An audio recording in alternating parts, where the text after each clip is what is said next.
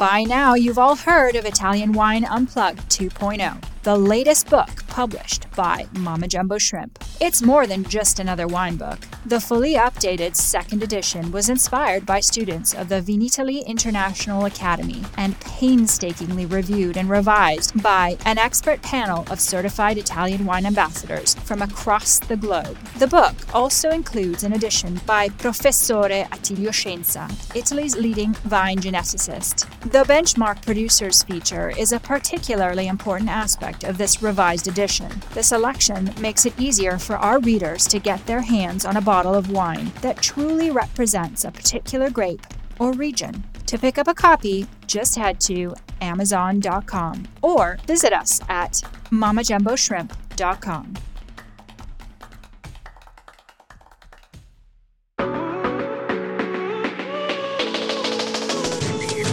Welcome to The Next Generation. I'm Victoria Cheche. Join me as we chat with young Italian wine people shaking up the wine scene. We're going to geek out on a grape or grape fam, then hear about all the wild wine things our guests have been up to, from vineyard experiments to their favorite wine bars.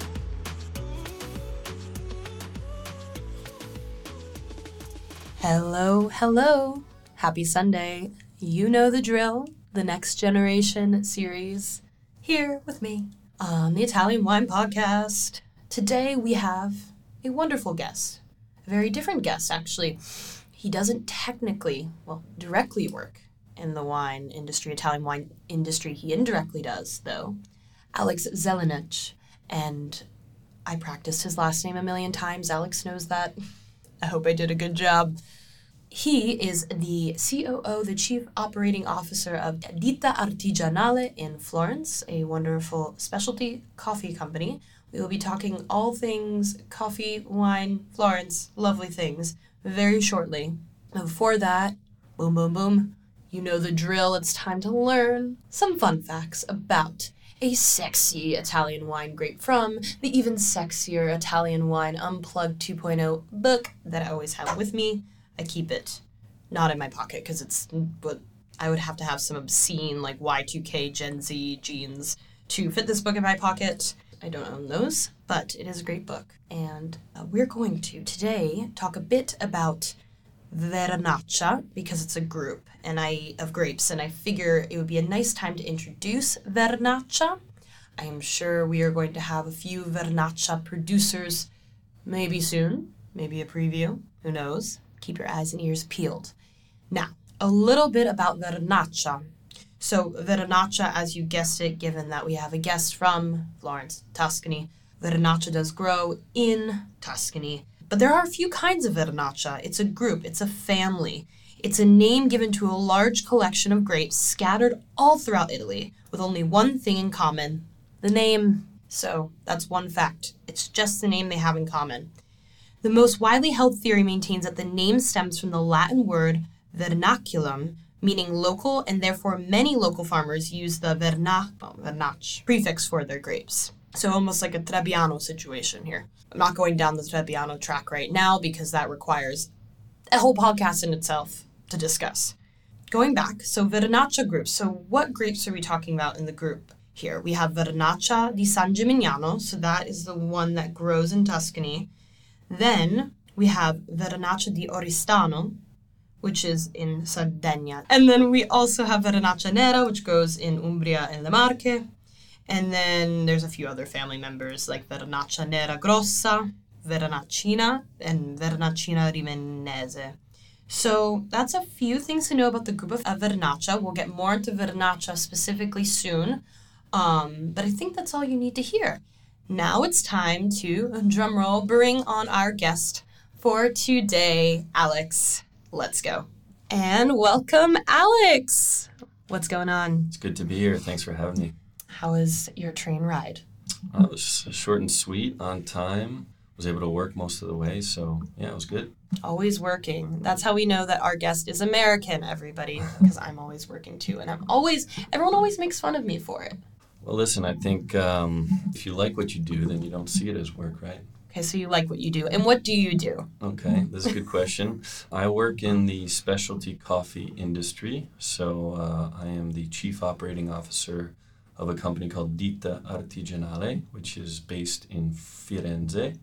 And I moved here just under 3 years ago for this job. And so my general responsibility is to make sure that the operations of the company are running smoothly. Wow, very formal, very nice. Finance, cool. Yeah, finance is a part of that, because another aspect of my role is also being the liaison between our investors as well as the team on the ground, and understanding kind of the general strategy of the business and the capital we'll need to execute on that strategy, and then being present in Florence or wherever we're expanding to do that. Awesome. So I imagine listeners probably have heard of Ditta Artigianale because it is the most famous coffee shop in Florence. And I can say that because I lived in Florence for a year. Well, that's very nice of you to say, and we're happy to hear it. I know. I used to actually study in the De Neri location all the time, but I stopped because of all the students that would always be there, and I felt very branded. Well, I loved it. Via De Neri is where it all started back in 2014. The company was originally founded in 2013 by two gentlemen by the names of Francesco Sanapo and Patrick Hoffer, who were both already working in the coffee industry. And so Francesco, he started competing as a barista champion, and he happened to win 3 years Best Barista of Italy, and he ended up traveling around the world in these competitions to compete on the world stage. And I think that really opened up his eyes to this movement, which is what we call third wave specialty coffee.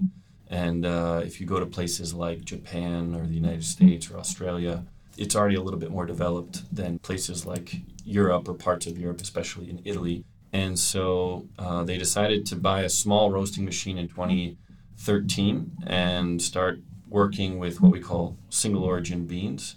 So it means that we try to find the best producers around the world and develop a relationship with them to import those beans into Italy and then roast them to what we think is their highest potential.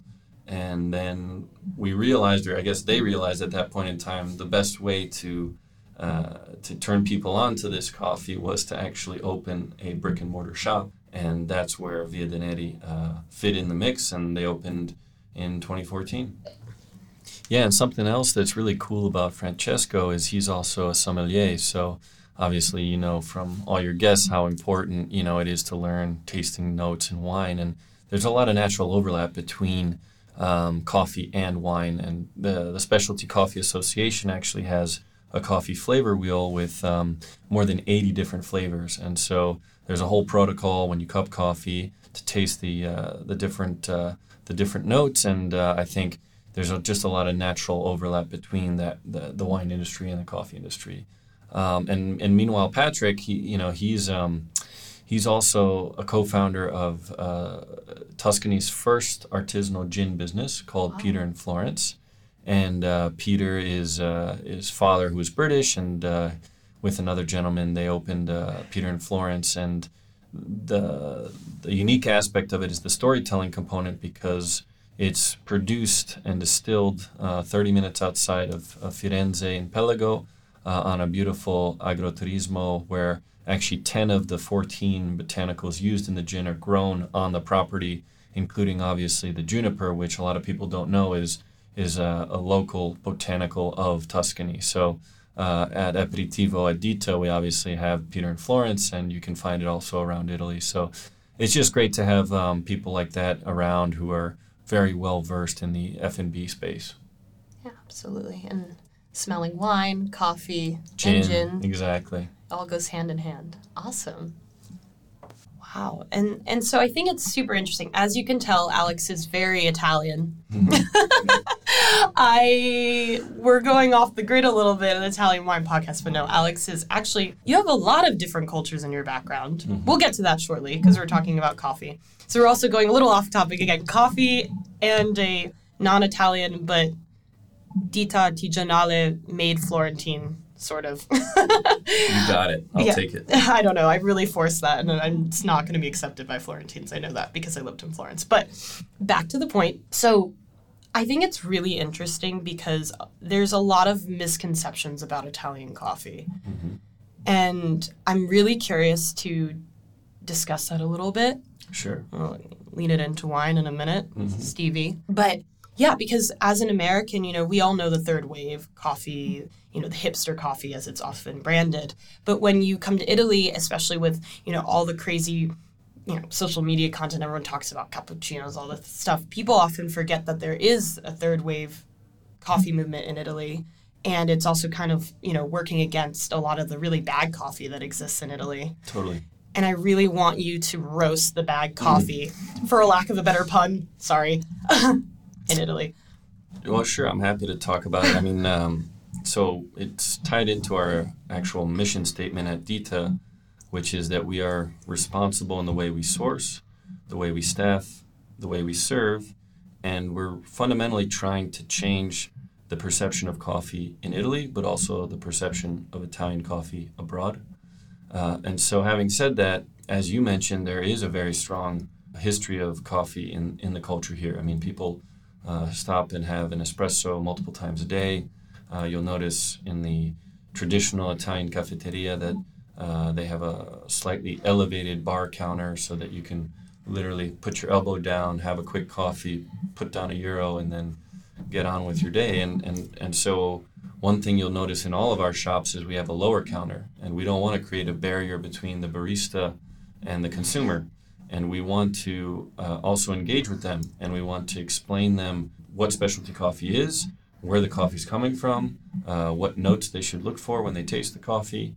And so having taken this job, I had never been to Florence. I didn't speak any Italian when I moved here. It was a complete kind of new chapter in my journey, and coffee was also somewhat of a new industry for me. I was already working in food and beverage and drinking specialty coffee at home. At that time, I was living in Chicago, and I was drinking a Chicago roaster, Intelligentsia coffee, is well known, and doing my Chemex at home. But when I took on this new role, it was really exciting because my only understanding of Italian coffee was Lavazza Nili, right, and the beautiful packaging and the branding, really. And I think there's probably still that conception, especially in the U.S., it's Italian roasted coffee, it must be good. And I think, what we're trying to do is say, again, there is this culture of coffee, but let's try to make it a little bit more approachable in terms of not just the branding, but also where this coffee is coming from and who's behind it, because the work that goes into just one single bean of coffee is immense, and we want to give credit back to those producers, as well as also show the rest of the world that specialty coffee is coming out of Italy, and it's a good place for it. So I don't know if that answers the question, but no, for sure it does. I think it brings up an important point, is that one of the biggest markers of Italian culture in the sense of products is the whole made in Italy branding and that level of quality that was established after World War II through various industries, right? So it's with the love and passion and dedication to just the bar, the Italian Sure. bar culture, you would expect and should expect that the beans would, not just the beans, but the coffee quality would be at that level, and also at how, and then there's also there's so many ways to go right now, and I don't want to go down this road, but I have to say it. So the whole concept of Italian coffee being affordable and being something that everyone can access in the cafe and sospeso, those kinds of things. There's a lot. But I wanted to ask you, with that comment on the bar, right? Going to the bar. Now, in Italy, as everyone knows, not everybody knows, but for everyone to know, you go to the bar and you don't just get coffee. You can get a shot of whatever you want at 10 a.m. On that note, have you personally, or Ditas in general, experienced any interesting engagements or pushback with that concept of lowering the bar literally, and not it being like, hey, I want a glass of Pinot Grigio, I don't know, at 11 a.m. Yeah, no, that's a great question. In fact, in our third location that we opened in the summer of 2021, we have a long bar. It's in Piazza Sant'Ambrogio in Firenze, and so we have a very long bar with a low counter, but by the espresso machine, because that area of the city is extremely local, we actually had our architects design an elbow mantle that we attached to the counter so that the Florentine, the local, the Italian could come and still have somewhere to rest their elbow and have a quick shot of espresso. And I think that's been well appreciated, even to the point that we're going to do that in our 5th cafe, which we're opening in a few weeks, because we noticed how important it is to the people of Firenze. And so I think what's interesting and difficult for us, and what we're still navigating, is the perception of the price of an espresso. When Francesco and Patrick started this company 10 years ago, it was bold of them to say, hey, we're going to charge €1.50 for an espresso. An espresso that, we had at that point probably our Mamma Mia blend, which is 4 different coffees from 4 different countries around the world. And, there's a story behind each one of those beans. And obviously they're all roasted to a certain level and then blended a certain way so that you get a very balanced experience in that espresso. But for the Italian consumer, it was ludicrous to charge €1.50. I mean, again, if you're having several of these a day, that's a pretty steep increase. So we've tried really hard to explain why the price is that. And to this day, our espresso still is $1.50 10 years later. And again, if you're coming from New York or other parts of the world, to have a specialty coffee espresso, you're used to paying $3, $4, $5. So, are you enjoying this podcast? Don't forget to visit our YouTube channel, Mama Jumbo Shrimp, for fascinating videos covering Stevie Kim and her travels across Italy and beyond, meeting winemakers, eating local food, and taking in the scenery. Now back to the show.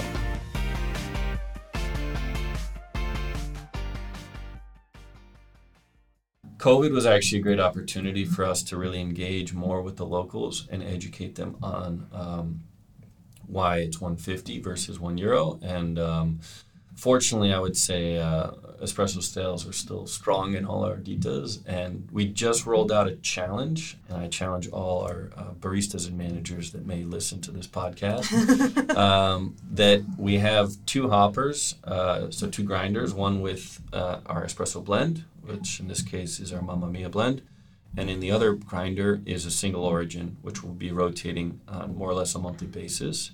And the single origin in this case is a Ethiopian, I think a natural Ethiopian bean.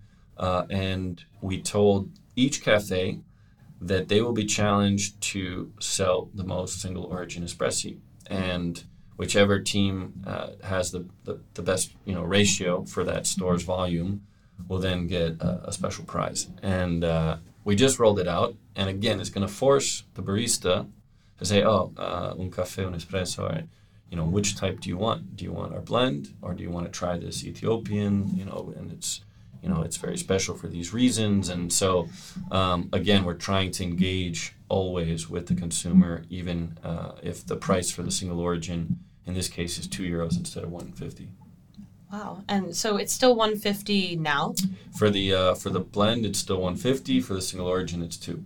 Okay. So, granted, I literally, not to throw shade at the bar downstairs, but I literally paid $1.70 for my cappuccino this morning, which is, for the for the Americans listening, that is high for Italy. Sure. Being that I'm having complete PTSD from the time that I ordered no one judge me, I went through a dirty chai latte phase. Everyone goes through it in America. Yeah. It happens. Mm-hmm. And also in America, the espresso shots are always double at, I hate calling them hipster coffee shops, but that's just what I'm habituated to say. Elevated. What's the word? Give me a word. A better word. Third wave. 2 words. Can you give us an elevator pitch for the Italians out there what third wave is? Yeah, sure. That's a good question. I like to describe it in a breakdown of each wave. So I would say first wave, to my understanding, is really just your local corner cafe. In the case of Italy, the place downstairs that is consistent. It's the same price, same experience all the time. Nothing special, gets the job done. Second wave was really pioneered and revolutionized by big players like Starbucks, where they actually created a space that people would come to for the coffee. And they also wanted to educate the consumer on where the coffee was coming from, as well as different ways that you could extract the coffee, so different coffee beverages. And obviously we all know how Starbucks went on to do that. But as they scaled, I think some people would say that, it got quite commercial. And third wave has taken that and really elevated the experience. So think, nicer locations where design is really integral to the experience, as well as really more explanation behind the beans, different ways to extract coffee, in some cases also serving food or pastry, but a really kind of nice, more expensive in general coffee shop and experience. Wow, that was very helpful and much better than me reading Wikipedia. But happy to hear that. And I forgot to finish. Dirty chai was $780. Yep, but I was very caffeinated and sugar high after that. So third wave coffee. Third wave exists in Italy, but also at Dita, you guys have a full beverage program and food program, depending on the locations, right? That's correct. Cool. And so what is that looking like? Do you notice, I guess my question is do you notice a change in people's consumption, apart from coffee, because we all know everyone's mostly a caffeine addict, but, well, actually, no, let me dial that back. That's not true. I know that there's a bit of a ginseng orzo hype that happened with Italians still happening, but just putting the caffeine aside, with alcohol, with wine, what do you notice, the cafes? Yeah, great question. So to give people a little bit of context on Dita, like I said, it was started 10 years ago. The first shop was opened in 2014. Here we are 10 years later, and we have now 4 shops that are open in the center of Florence. We'll be opening another 2, one in a few weeks and then one shortly thereafter, also in Florence for a total of 6. We also have 1 location in Toronto, Canada. And takeover. Well, it's important to spread, what we've started here as far as we can. So spread. It's like when people are taking over, we're just spreading. Well, you got to give the people what they want. So we have the location in Toronto, and then we also have a brand new roastery we just built in Florence, as well as a state-of-the-art bakery where we bake all the pastry, and we're going to be starting bread as well for the locations, because each location, to your earlier point, also does have pastry, but also a brunch menu from 9 to 3. And then what we call the merenda period kind of starts, and people have pastry and tea or coffee. And then around 5, 6, we start the aperitivo program. Each location has slightly different hours depending on the traffic of the area of the city that they're in. But most are open to at least 8. And the one in Sant'Ambrogio, which is a bustling neighborhood, is open till midnight. And the new one that we're going to be opening in Piazza Ferrucci will also be open till 11. And there we do also tapas. But to the question about the beverage program, we're very fortunate. We have an incredible head bartender. His name is Emanuele Ventura, and he takes his craft extremely seriously. So we have obviously all your classic cocktails, but also signature cocktails that we do periodically, and he's in charge of putting those together and collaborating with the staff to also train them. And then we have rotating wines, beers and wines.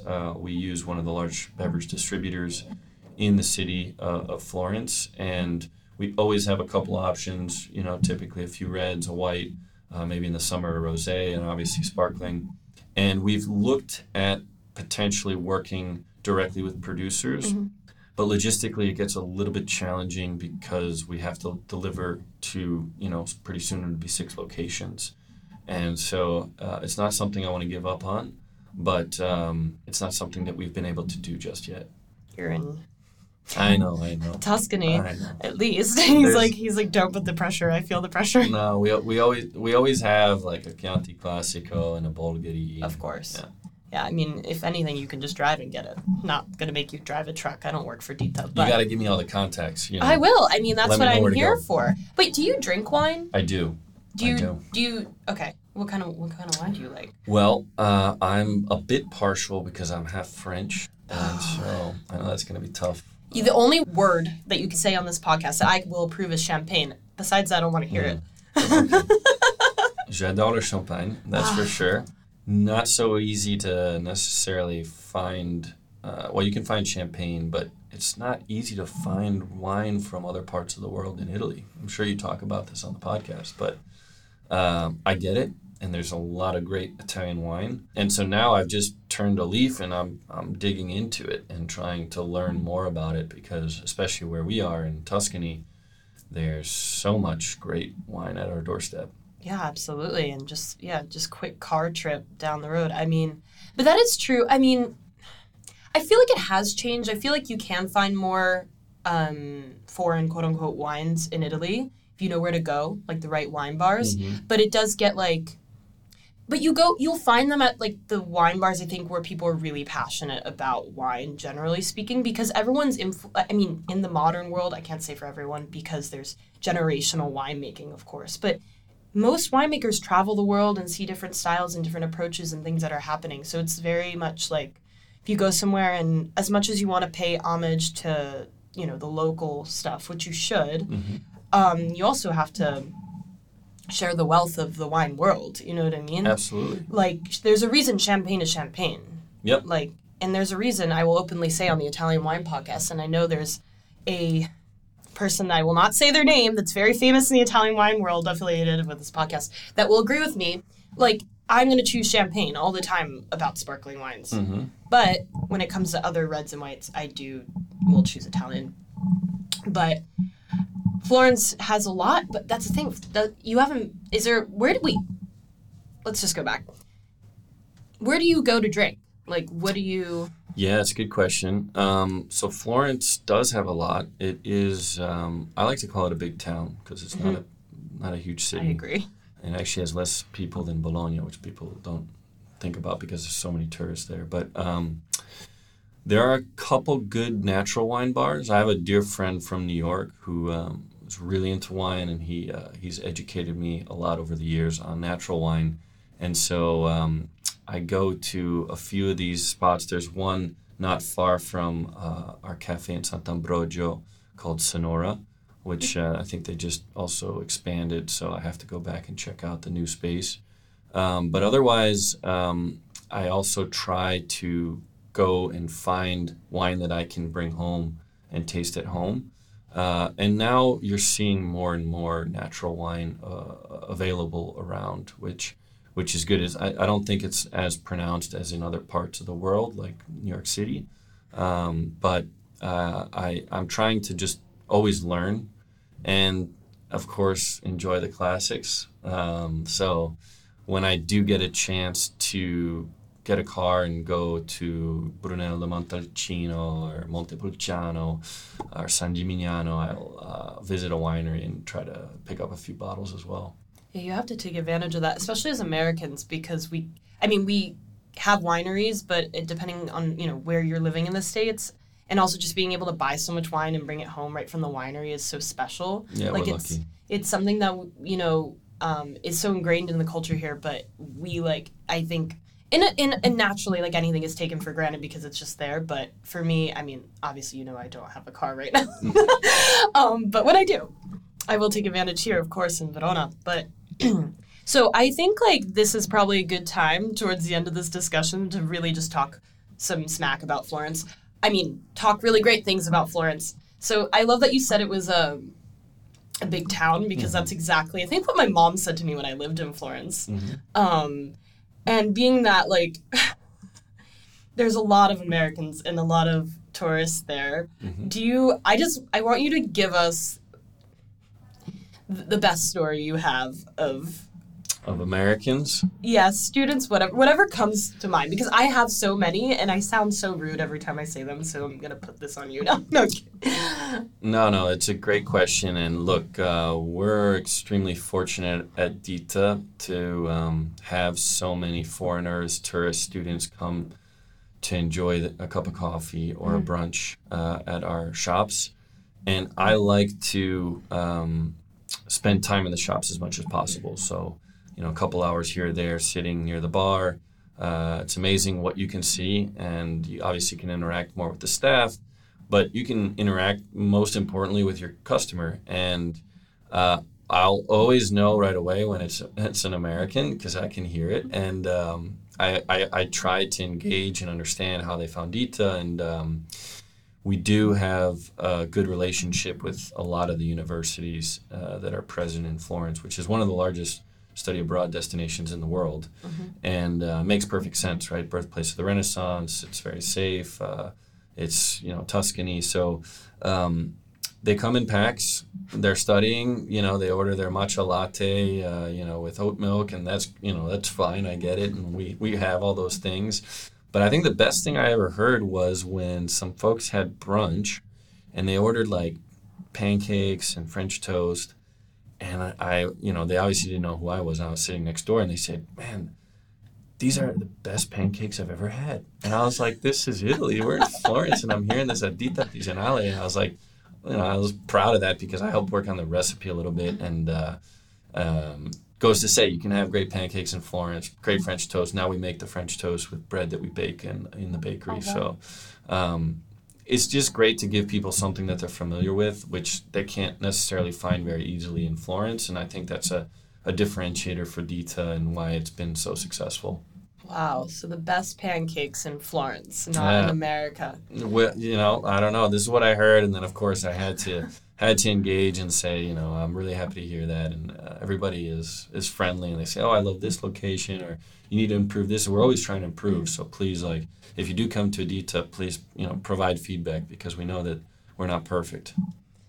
I mean, getting a pancake approval is pretty. I have to say, I can do a whole podcast on pancakes because. There's an art to pancakes. Yeah. And Alex has a food background. If you didn't read the little bio section about him, we probably could also have another podcast about your life before Dita, working in food. But, that's so good. Yeah. Feedback is always important and something I always pride myself on. My friends find me very annoying, but I always, I will never not say if something's wrong when I go somewhere. And I don't say it rudely. I just tell them because it's if you don't say anything, then they keep doing it and they won't know until... Yeah, no, it's true. Yeah. And it's something we try to have a very horizontal culture at Dita amongst the staff, and we have an incredible team, and sharing is encouraged, feedback is encouraged, because like you said, if you don't hear it, nothing will change. And this industry is fast moving, and so whether it's technology and capturing payment or how we, decide on the number of servers we're going to have versus doing maybe a non-service model. These are all things that, we need to hear what the people in the actual cafes have to say, because typically those are the eyes and ears for making really important strategic decisions. Absolutely. Well, we're rounding down the conversation, so I'm going to finish with 3 very quick and very, very, very, very important questions for myself and everyone else, of course. Where is your favorite place to eat in Florence? Where's your favorite place to drink, if not said already? And thirdly, how can somebody aspiring to work in the coffee business or, live in Italy, Florence, whatnot, get involved with Dita? Sure. Favorite place to eat? That's a tough question. You can give 2. Firenze is a great destination for restaurants. There's a great restaurant called Le Lune, which is on the way to Fiesole. Incredible family behind it. They grow most of their produce, and there's a real sense of craftsmanship behind the food and storytelling behind the food. And we know the owners well there, so I highly recommend Le Lune. Otherwise, there's one a little bit closer to where I live, right off Piazza Santo Spirito, which is called Gurdulu Gastronomia. And that's a cool model because it's a gastronomia where you can also buy things quickly to go, but also have a tasting menu. And it's very, very affordable, very high execution. For drinking, there's obviously all the piazzas, and you can easily hang out there and enjoy the sunshine and get one of the classic Italian cocktails. If you want a really elevated experience, Locale, which I think was top 50 best bar in the world, is worth checking out. But then, there's this place called Ditta Artigianale, which Oh my God. is really... We didn't talk about Ditta at all. It's a great place, and hopefully we can take good care of you. And to your last question, like if anybody's interested, we are always hiring. We are always looking for talented staff. We typically have our most pressing needs listed on LinkedIn or Indeed, but we encourage folks to come in, drop off a resume, talk to a manager, and even if it's not a role that you see active, we're a growing company. We have a lot of momentum behind us, and so we're always looking to bring on top-tier talent from around the world. We have a very young international team. It's something that we're all very proud of, and I think it gives Ditta a really unique culture. Amazing. You hear that, folks? You can live your dream with Ditta Artigianale. Lavora con noi. Oh my God. Thank you so much, Alex, for coming on the podcast. Thank you. It's been a pleasure. Wait, is your French or Italian better? Sorry, last question, I swear. Well, French is my maternal language, so I have to probably say that one sticks with me no matter how old I get. I get a little rusty, but I still have family there, and I speak to them when I can, and I like to travel to France. But Italian's come a long way. Unfortunately, I feel like I've traded in my Spanish because I used to speak fluent Spanish, and it started by like a hybrid, and now it's really becoming more Italian. But Italian's a beautiful language. Italy's a beautiful country, as you know, and I feel pretty confident. I'm not quite where I need to be, but the staff keeps me honest about that. As they should, as the Florentines love to do, if there's anything is correct to you all the time. No comment. Another reason why they send the study abroad students to Florence. Anyways, awesome. Well, I'm so glad we had this talk and all the Ditta things and all the lovely things about coffee. Yeah, thank you so much again, Alex. Thank you. Pleasure was all mine, Victoria. And I'm going to be having a coffee now. Ciao, everyone.